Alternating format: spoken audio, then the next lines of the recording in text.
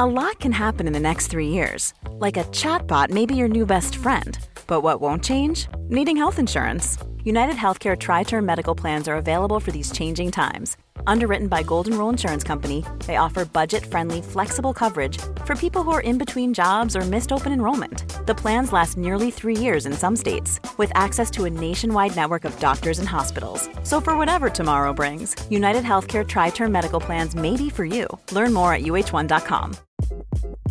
Hi, this is Craig Robinson from Ways to Win, and support for this podcast comes from Invesco QQQ, the official ETF of the NCAA. Invesco QQQ is proud to sponsor this episode, and even prouder to provide access to innovation for the last 25 years. Basketball has had innovations over the years, too. We're seeing the game played in new ways every day. Learn more at Invesco.com/QQQ. Let's rethink possibility. Invesco Distributors, Inc.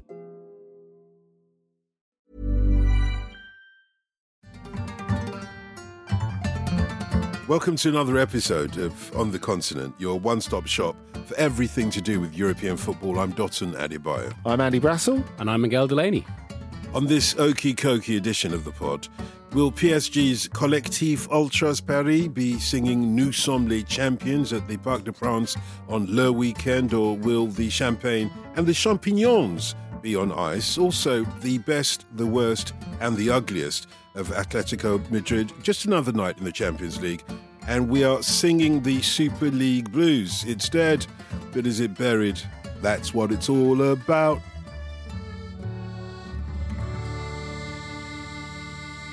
Andy, first of all, let's get one thing clear. As we speak, it is unclear as to whether Mauricio Pochettino will be the coach of PSG next season or not. He will be this weekend when they aim to get the title or secure the title. Yeah, let's let him lift the trophy first, I reckon.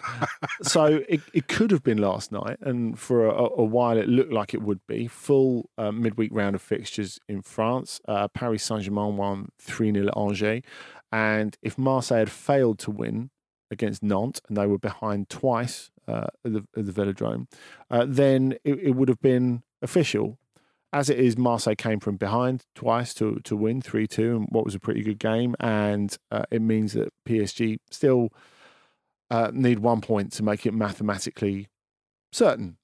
And, you know, I'm sure it's lovely they win at home, etc., etc., etc. But there's been a bit of a sea change in how Pochettino has approached things this week.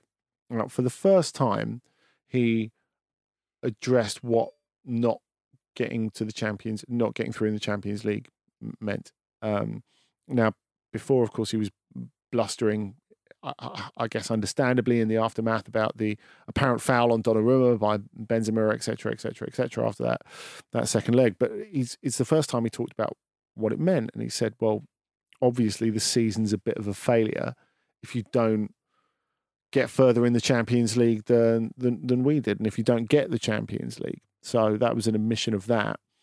And what was also interesting is that you always find this when someone speaks on a big issue on football, unless they're as explicit and unequivocal can be, there's several different interpretations of their words. Now, Pochettino said, "I still have a contract for next season." Does that mean he's staying at Paris Saint-Germain? No. What it means is if you want to get rid of me, which I know you do, and I want to leave, you're going to have to pay for it still.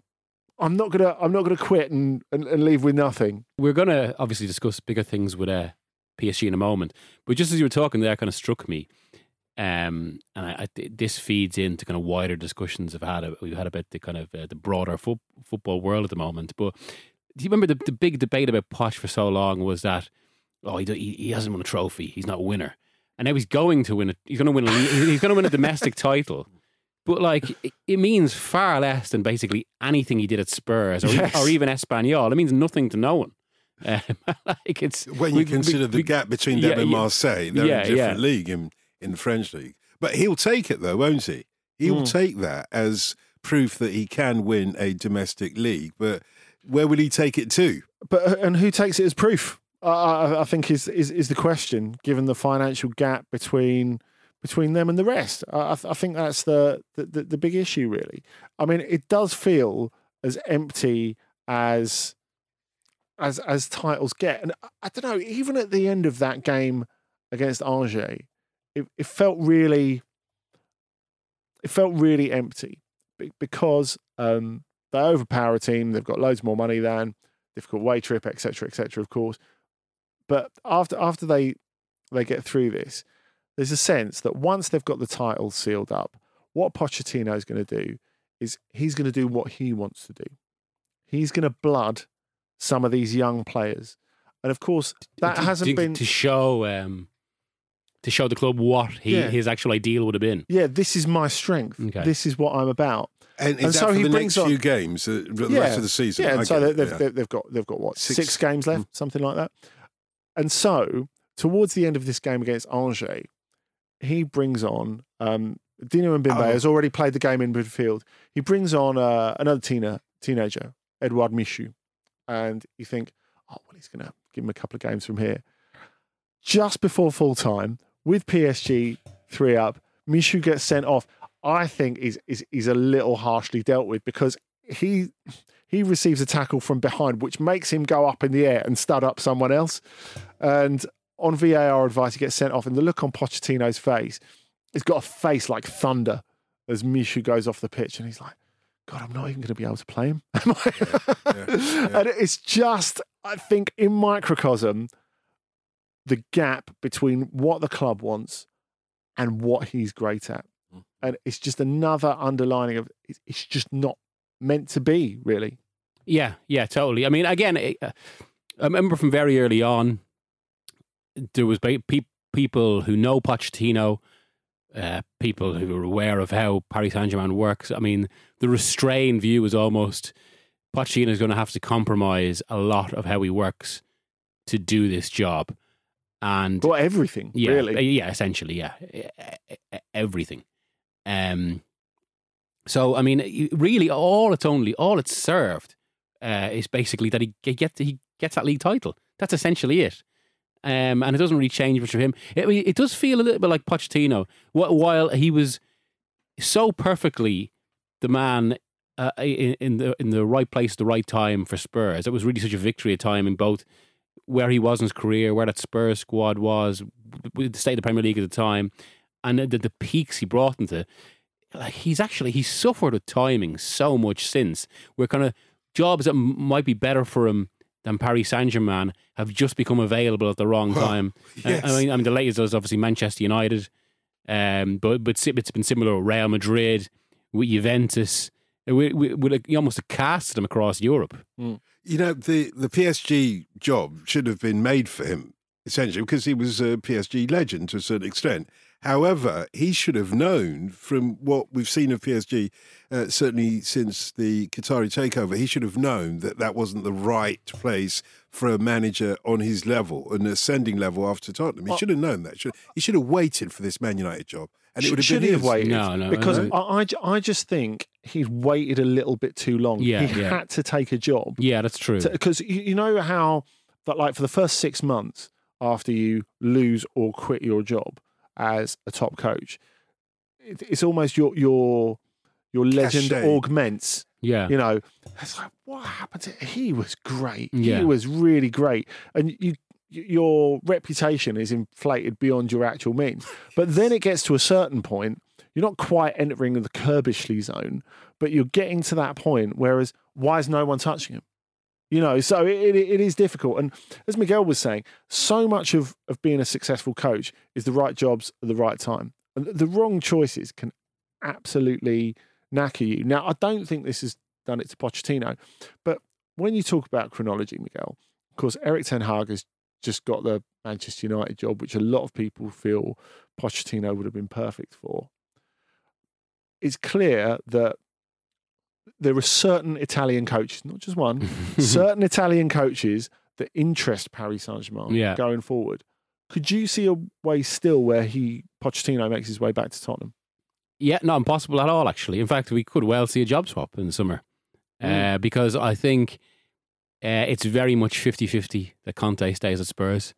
Even before anything has happened, Obviously, things are better than they were a few months ago, but there's still a feeling around him that they could be at a better job where they could be winning top trophies. So I do think severance is possible in summer, particularly depending on where they finish in the league and also their transfer business. I think if he gets Spurs into the Champions League, that does change. It'll be at least more difficult to go.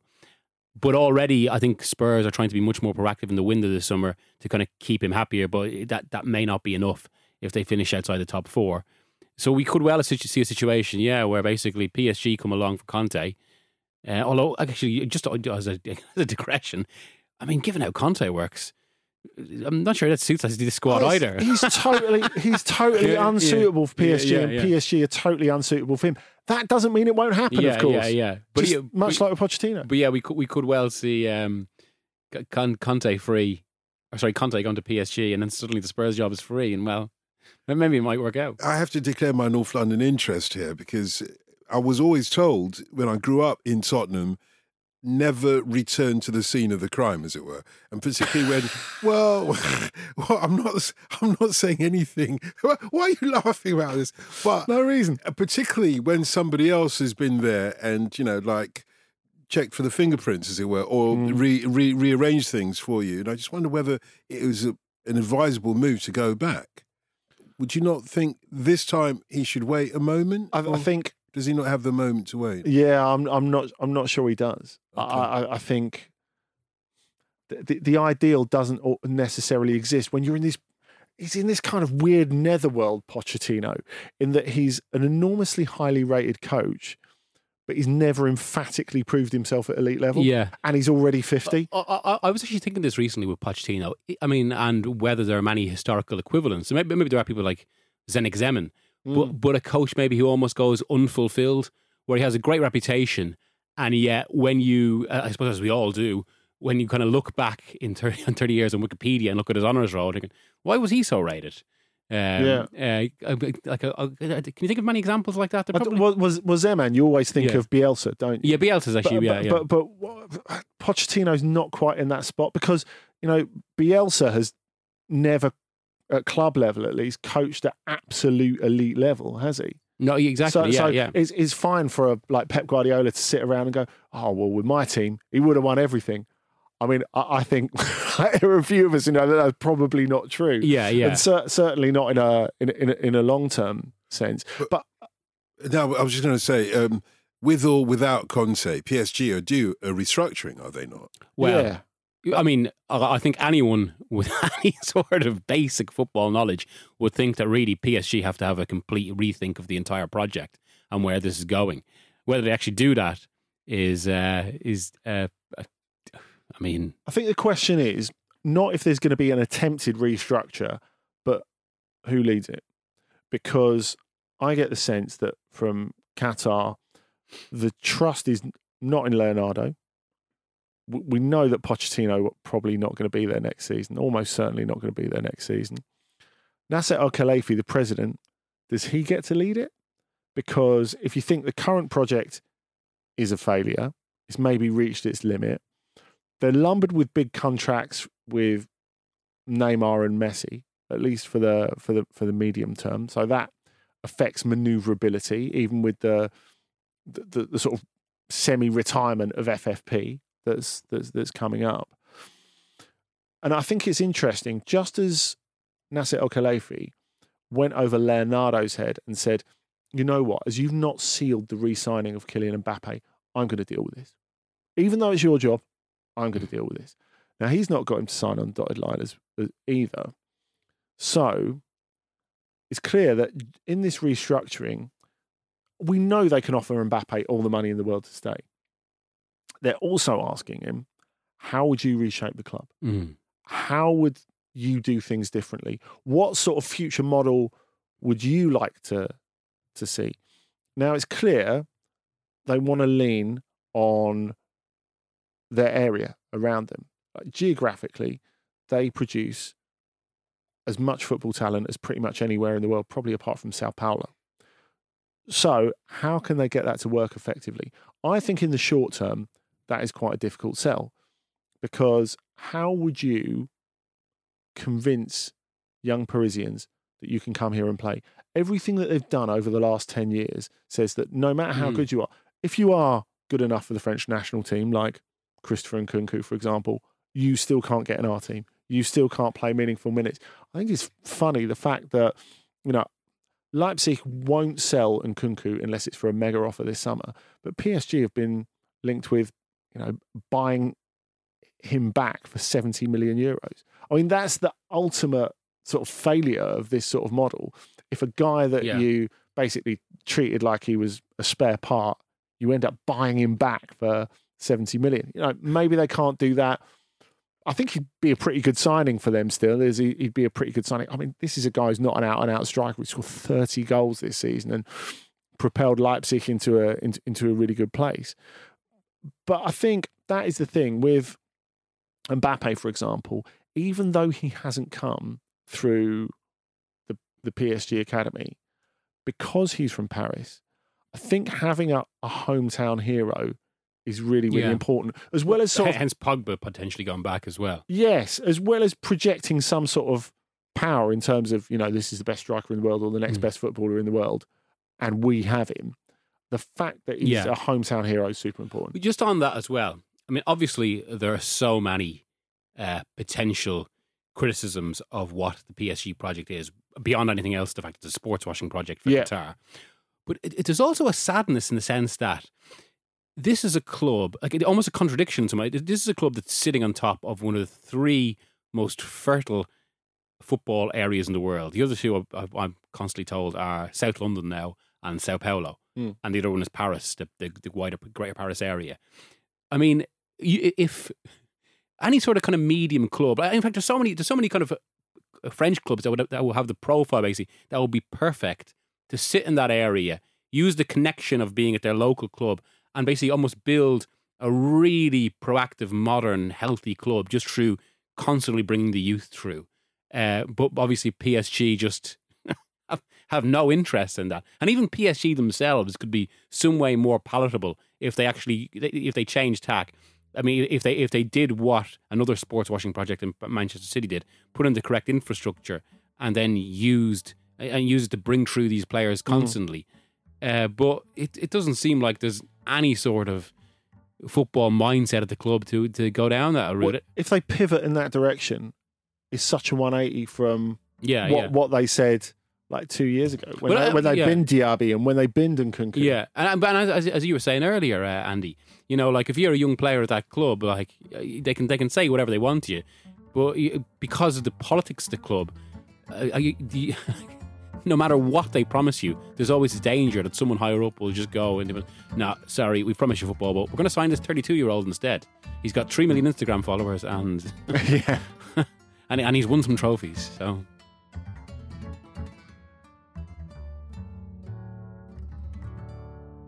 it's great to have you back, Miguel, following all your dispatches from Qatar ahead of the World Cup. But you will have witnessed this week perhaps the best, the worst, and definitely the ugliest of one of the great teams of recent times in the Champions League, relatively lowly Atletico Madrid, when you compare them to Real Madrid as well.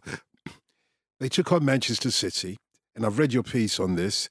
They knew that they couldn't play and beat Manchester City at their game, so they introduced another game that Manchester City should have been expecting, at least Pep Guardiola should have been expecting. Well, you say that, but before you get to that, 2 goalless draws a week apart, one against Manchester City, one against Granada. They suck everyone to that level. No, 0-0. It's remarkable, isn't it? Yeah. On that though, see, I actually think that they could beat Manchester City. This is my problem. My main issue actually isn't the last 15 minutes, which everyone else found ugly. I thought that was brilliantly entertaining. That's kind of what Atletico was about. And also, that chaos kind of served them to a degree because it sufficiently disrupted City. But the issue was more how that reflected what they could have done had they been a bit more aggressive during the game. And this is when we get into kind of bigger discussions about Simeone and also where he is as a manager now and where football is going. Because I mean, ultimately, Atletico Madrid, right, he's of course transformed the entire identity of the club. But that also means they're no longer really the upstart in the same way. Yeah, fair enough. They're not as wealthy as Barcelona and Real Madrid, but they're much wealthier than most of Spain, and yet they still generally attempt.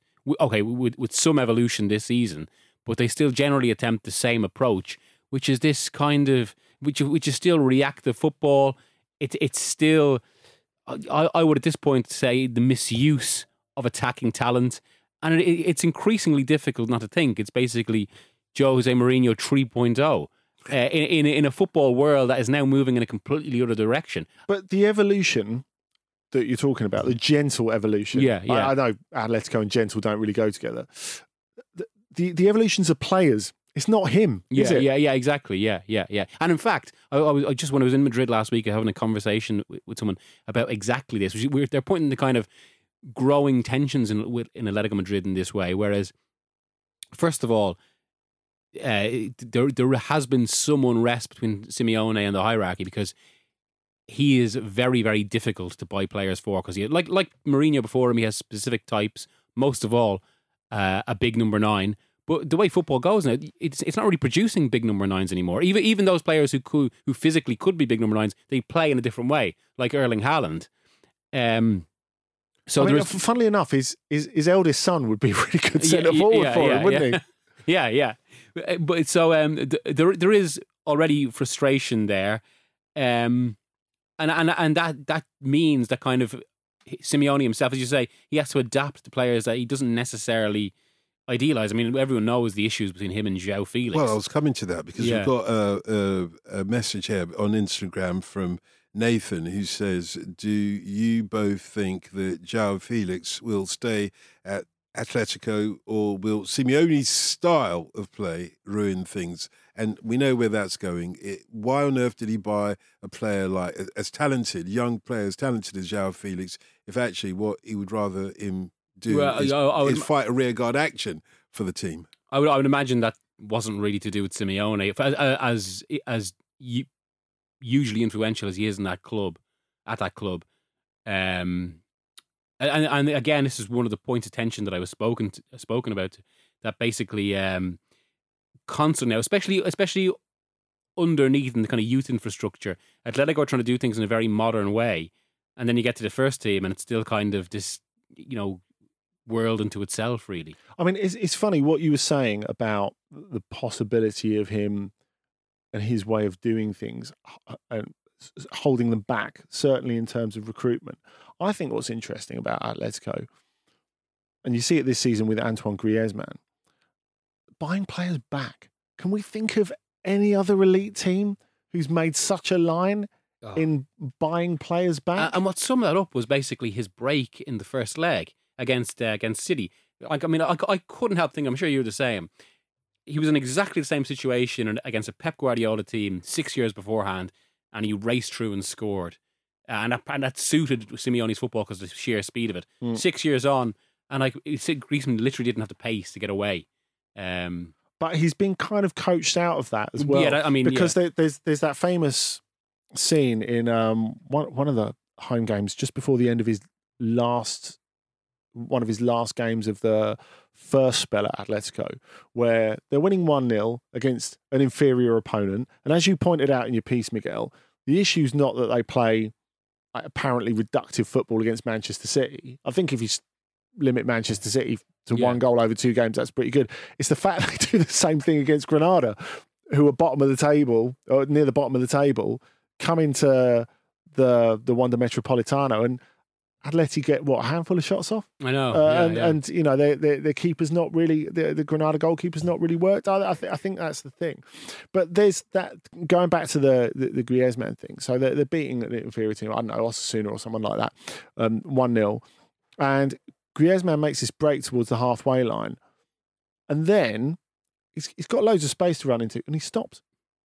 And he holds the ball up. Yeah. And wins a throw-in. And the crowd give him shit and say, what are you doing? And he turns around, Mourinho style, puts his finger to his lips. And he's like the personification of Simeone on the pitch. Yeah, and actually, first of all, I must say, Osasuna or something like that. Disrespect. The thing is, I thought, I think of a mid-table team.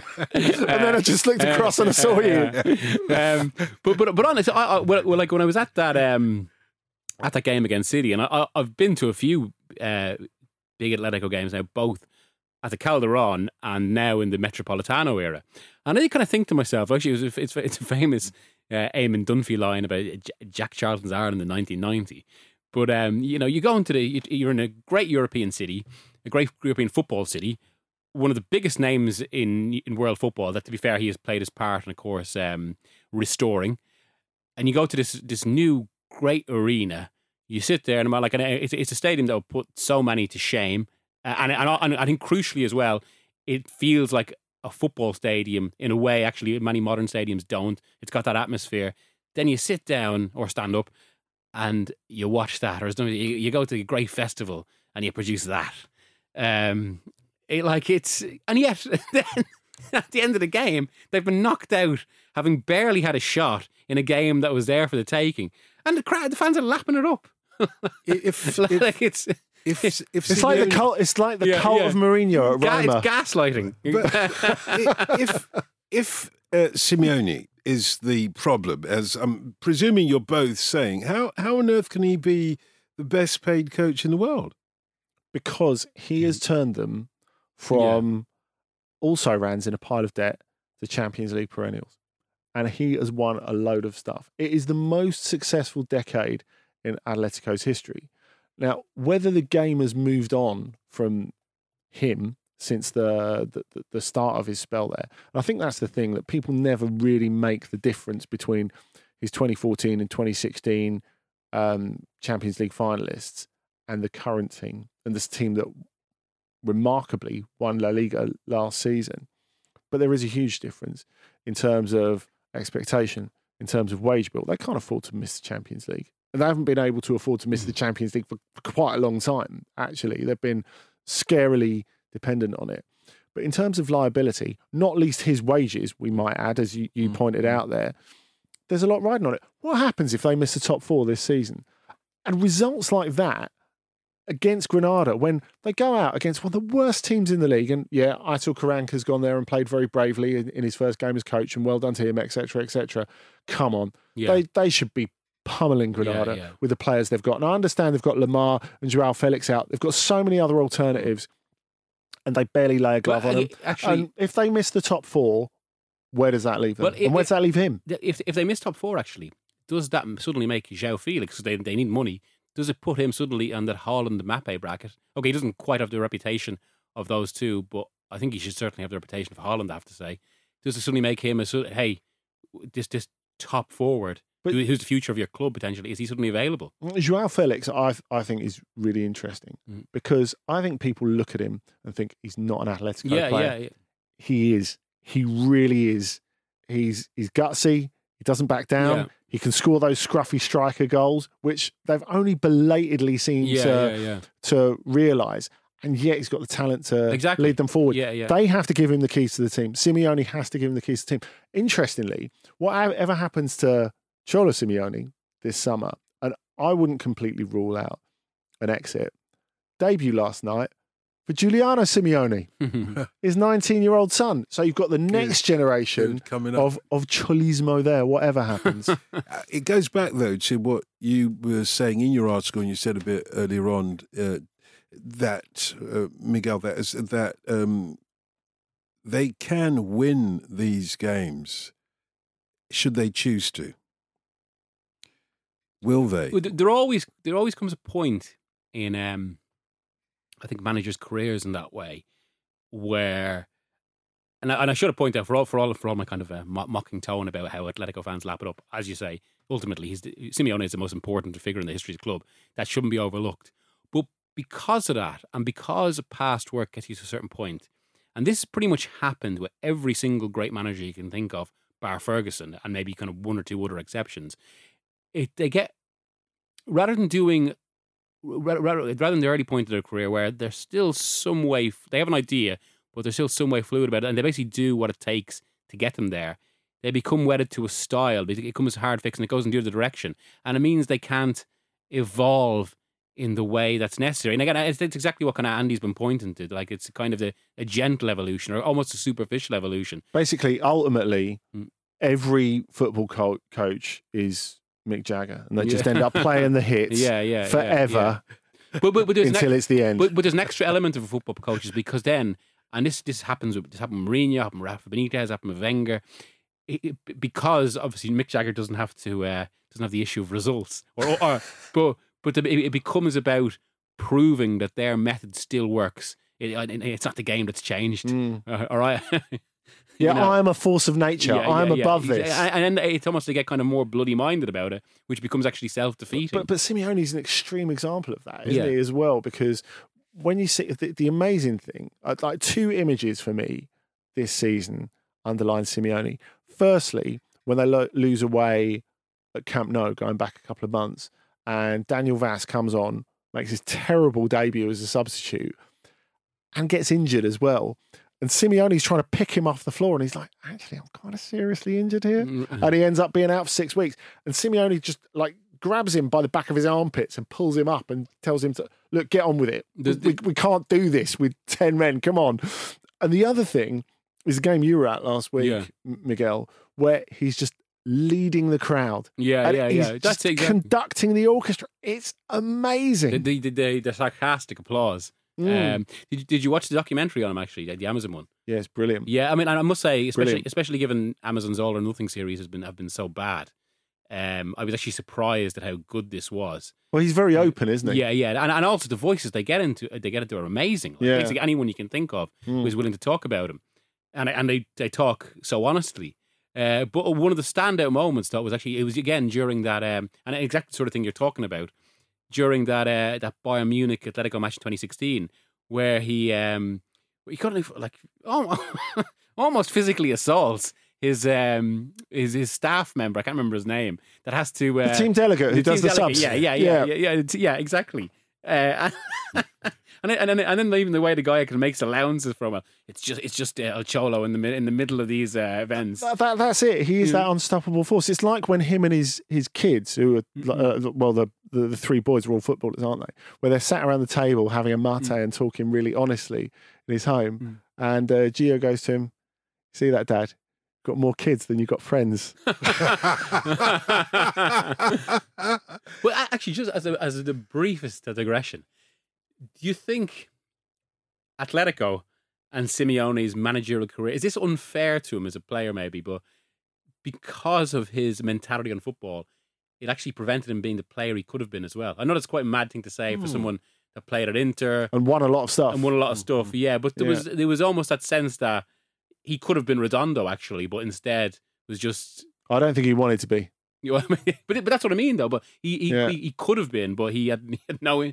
Like he could have been a kind of much more refined. Could have been a contender. Well, you get that sense, don't you? You know, when him and Juan Sebastian Veron talk about the fact that they're brothers, but definitely not friends, because they've just got such opposite views of things. Yeah, and you know that when we think of we characterise Argentinian footballers in a certain way, they couldn't really be any more different. Yeah, exactly. Yeah.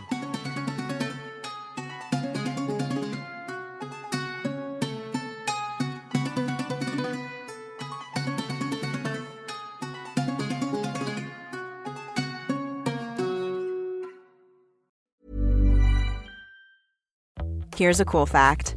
A crocodile can't stick out its tongue. Another cool fact, you can get short-term health insurance for a month or just under a year in some states.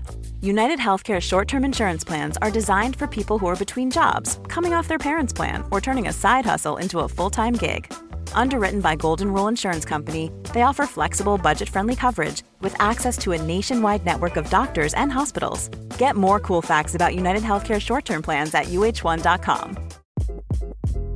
Hi, this is Craig Robinson from Ways to Win, and support for this podcast comes from Invesco QQQ, the official ETF of the NCAA. The future isn't scary. Not realizing its potential, however, could be. Just like on the recruiting trail, I've seen potential come in many forms as a coach. Learn more at Invesco.com/QQQ. Let's rethink possibility. Invesco Distributors, Inc.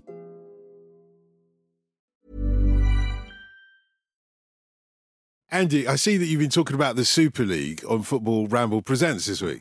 Yeah, that's right. We've got this 3-part series, Back from the Brink, where we commemorate a year from the Super League announcement. I know, I can't believe it's a year. It seems millions of years ago. Everything that went on.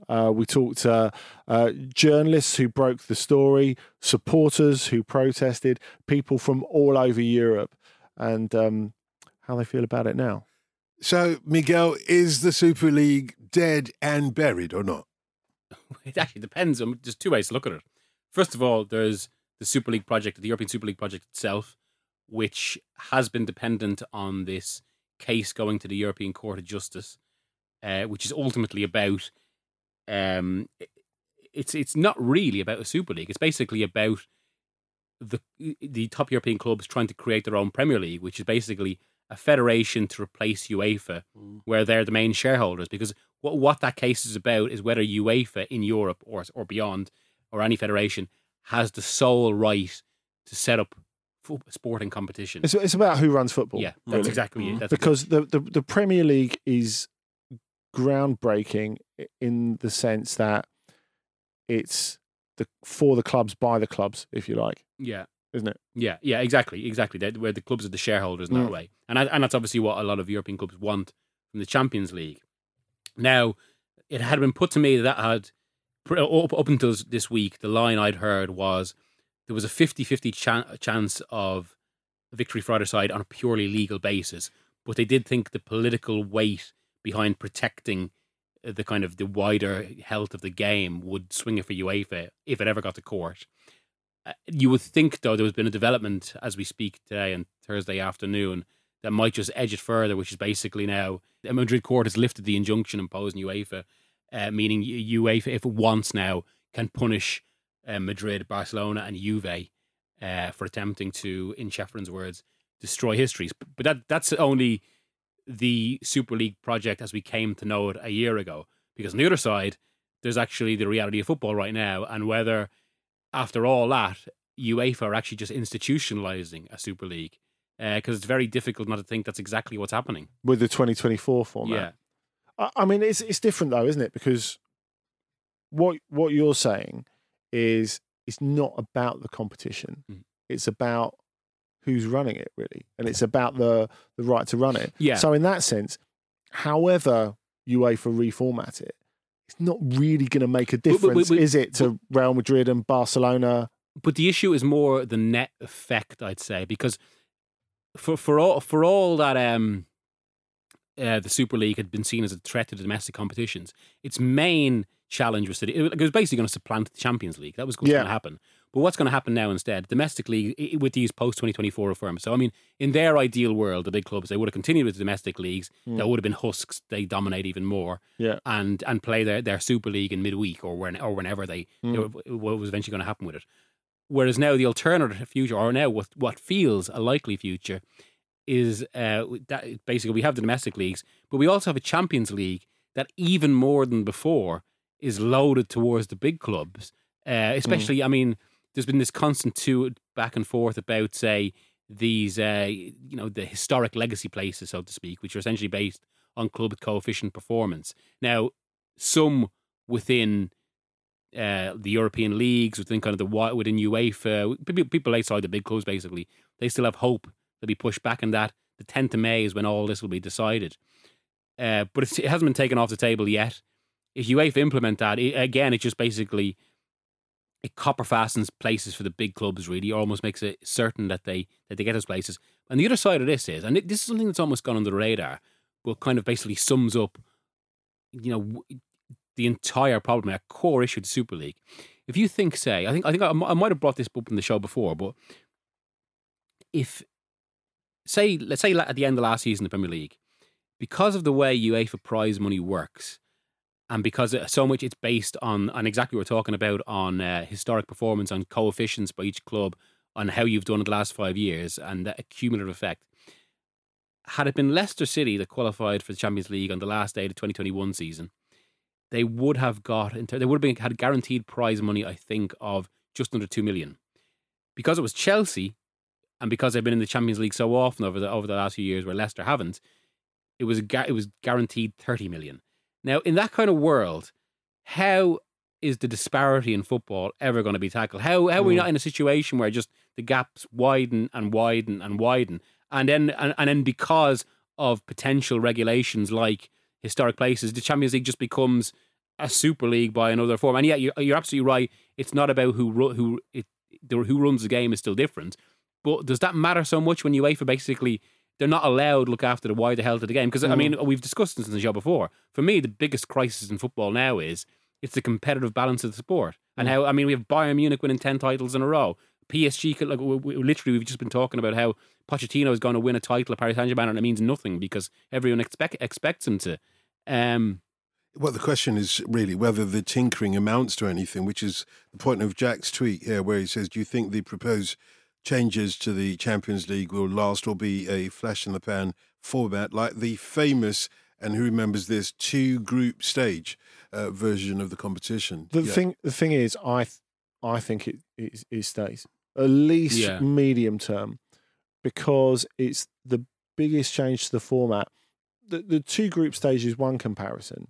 When you think of the original format of the Champions League in 1992, which was a lot more leaguey than the current cup form. Once you've got back to that, I don't see a situation when, and you see it now, I think post-pandemic, in that every common sense rule around football says play less. Yeah. Allow less space in the calendar. Don't let us get into the situation we got in March 2020. But you know what? The game solution to that at all levels, domestically and continentally, has been, you know what, we can't turn the money tap off. Yeah. Let's ram the same amount of football into a shorter amount of time. So I would say to Jack, if you think that we're going to get to a point where the clubs and the governing body think, you know what, it's just a bit boring, let's cut the amount of games, it's not going to happen.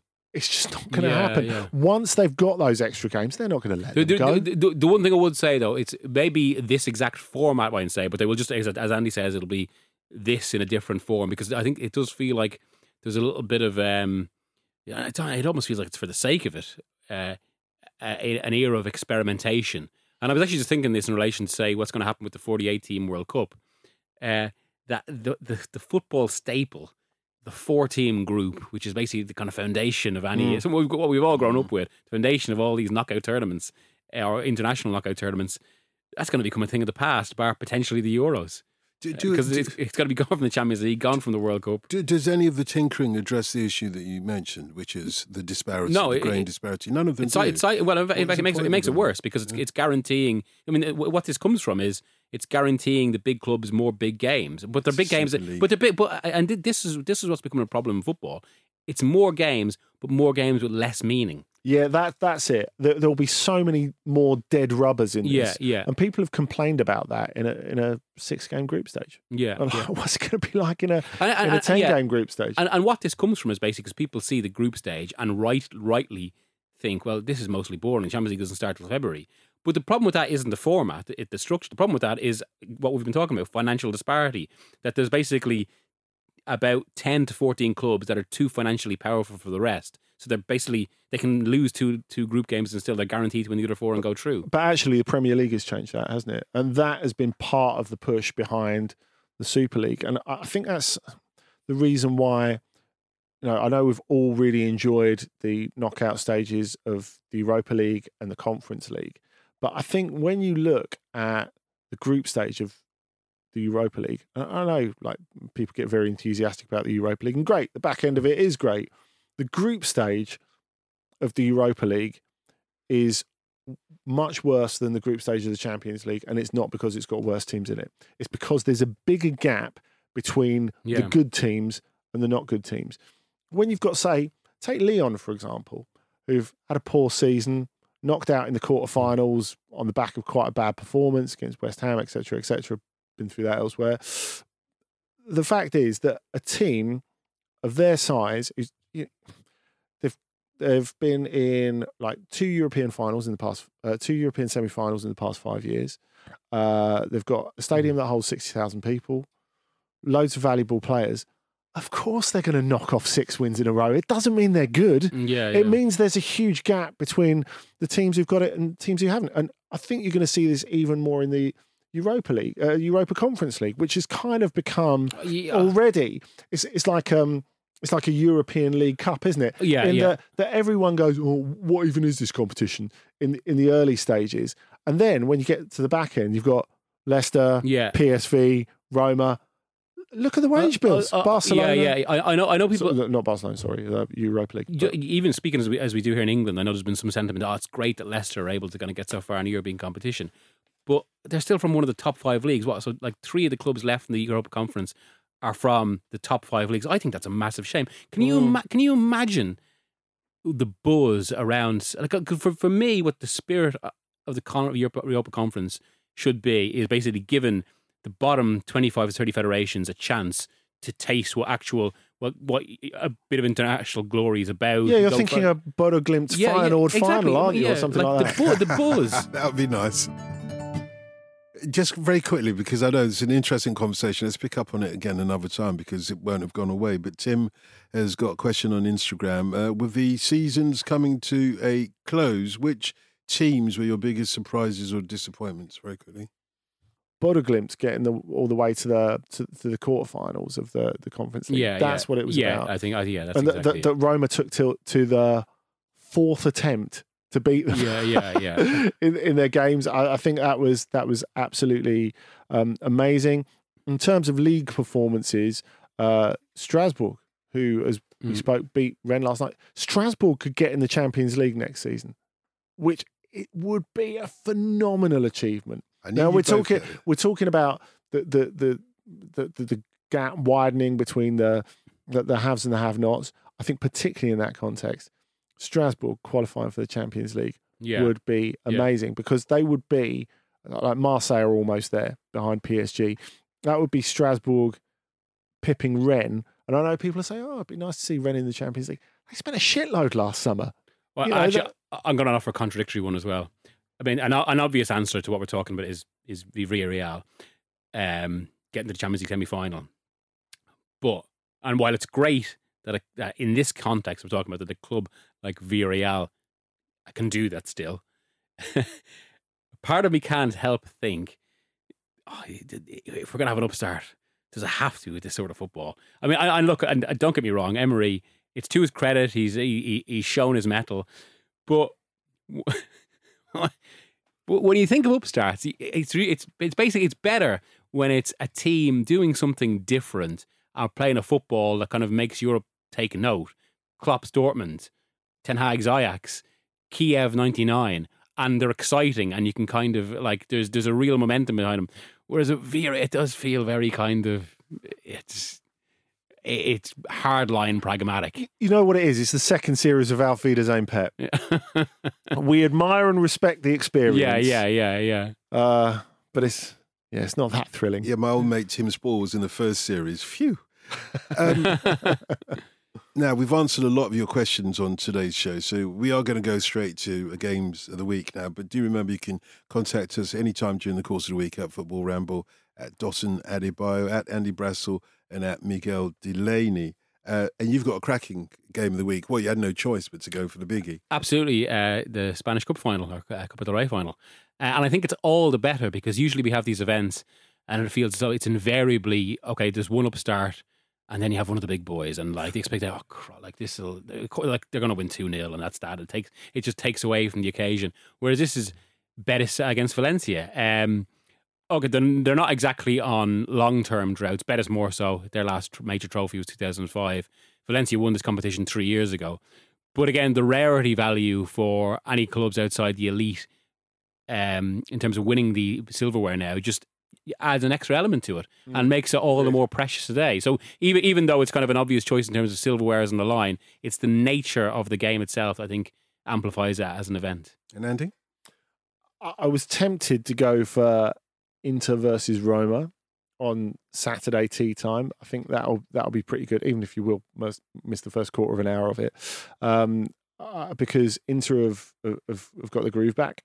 I think they're favourites for Serie A now, and Roma have turned into, I think, what Mourinho wants them turn into. There's still an outside chance of them getting top four if Juventus drop a few more points. They're 5 points behind Juventus, which should be enough to hold Roma off, but we don't know. Roma have become good at grinding out the results. But I think I want to have a word for Sunday afternoon, 4:00, Women's Champions League semi-final, first leg between Lyon and Paris Saint-Germain. It is absolutely huge. Barcelona are still the favourites for this year's competition. They're playing Wolfsburg in the other semi-final. But this is a huge domestic rivalry between Lyon and PSG. And we've talked before, early, right at the top of the show, about the Qatari money. They won the domestic title last season. It took them a really long time to get there. They've had their hearts broken by Lyon in the Champions League beforehand on a number of occasions, although they have knocked them out as well. So for PSG, with the domestic title almost gone, they've almost lost that. This is huge for PSG, and it's huge for Lyon to try and get their trophy back. And pain au chocolat all round? Yeah, something like that. I do think it's the sort of weather where you're going to barbecue. Let's get some steak on, but don't leave it on the barbie too long. Stick it on, flip it, it's done. Oh, they like their red meat, don't they? They like they do. Yeah, and still twitching, really. Yeah. And Spanish omelette for the cup. I'm in much more cliched, but it's cliched for a reason. I'll go for some Valencian paella. Yeah, that's because the one. That's the best place in the world I do it. I'll be there next week for the Champions League semi-final on the way to Villarreal, and I'm looking forward to it. Bring some back.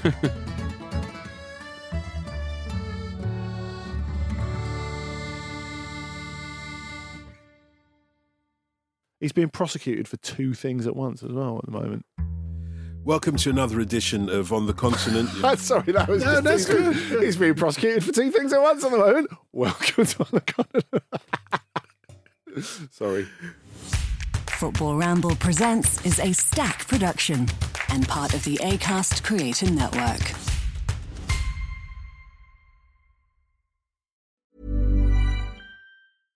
Want flexibility? Take yoga. Want flexibility with your health insurance? Check out United Healthcare Insurance Plans. Underwritten by Golden Rule Insurance Company, they offer flexible, budget-friendly medical, dental, and vision coverage that may be right for you. More at UH1.com.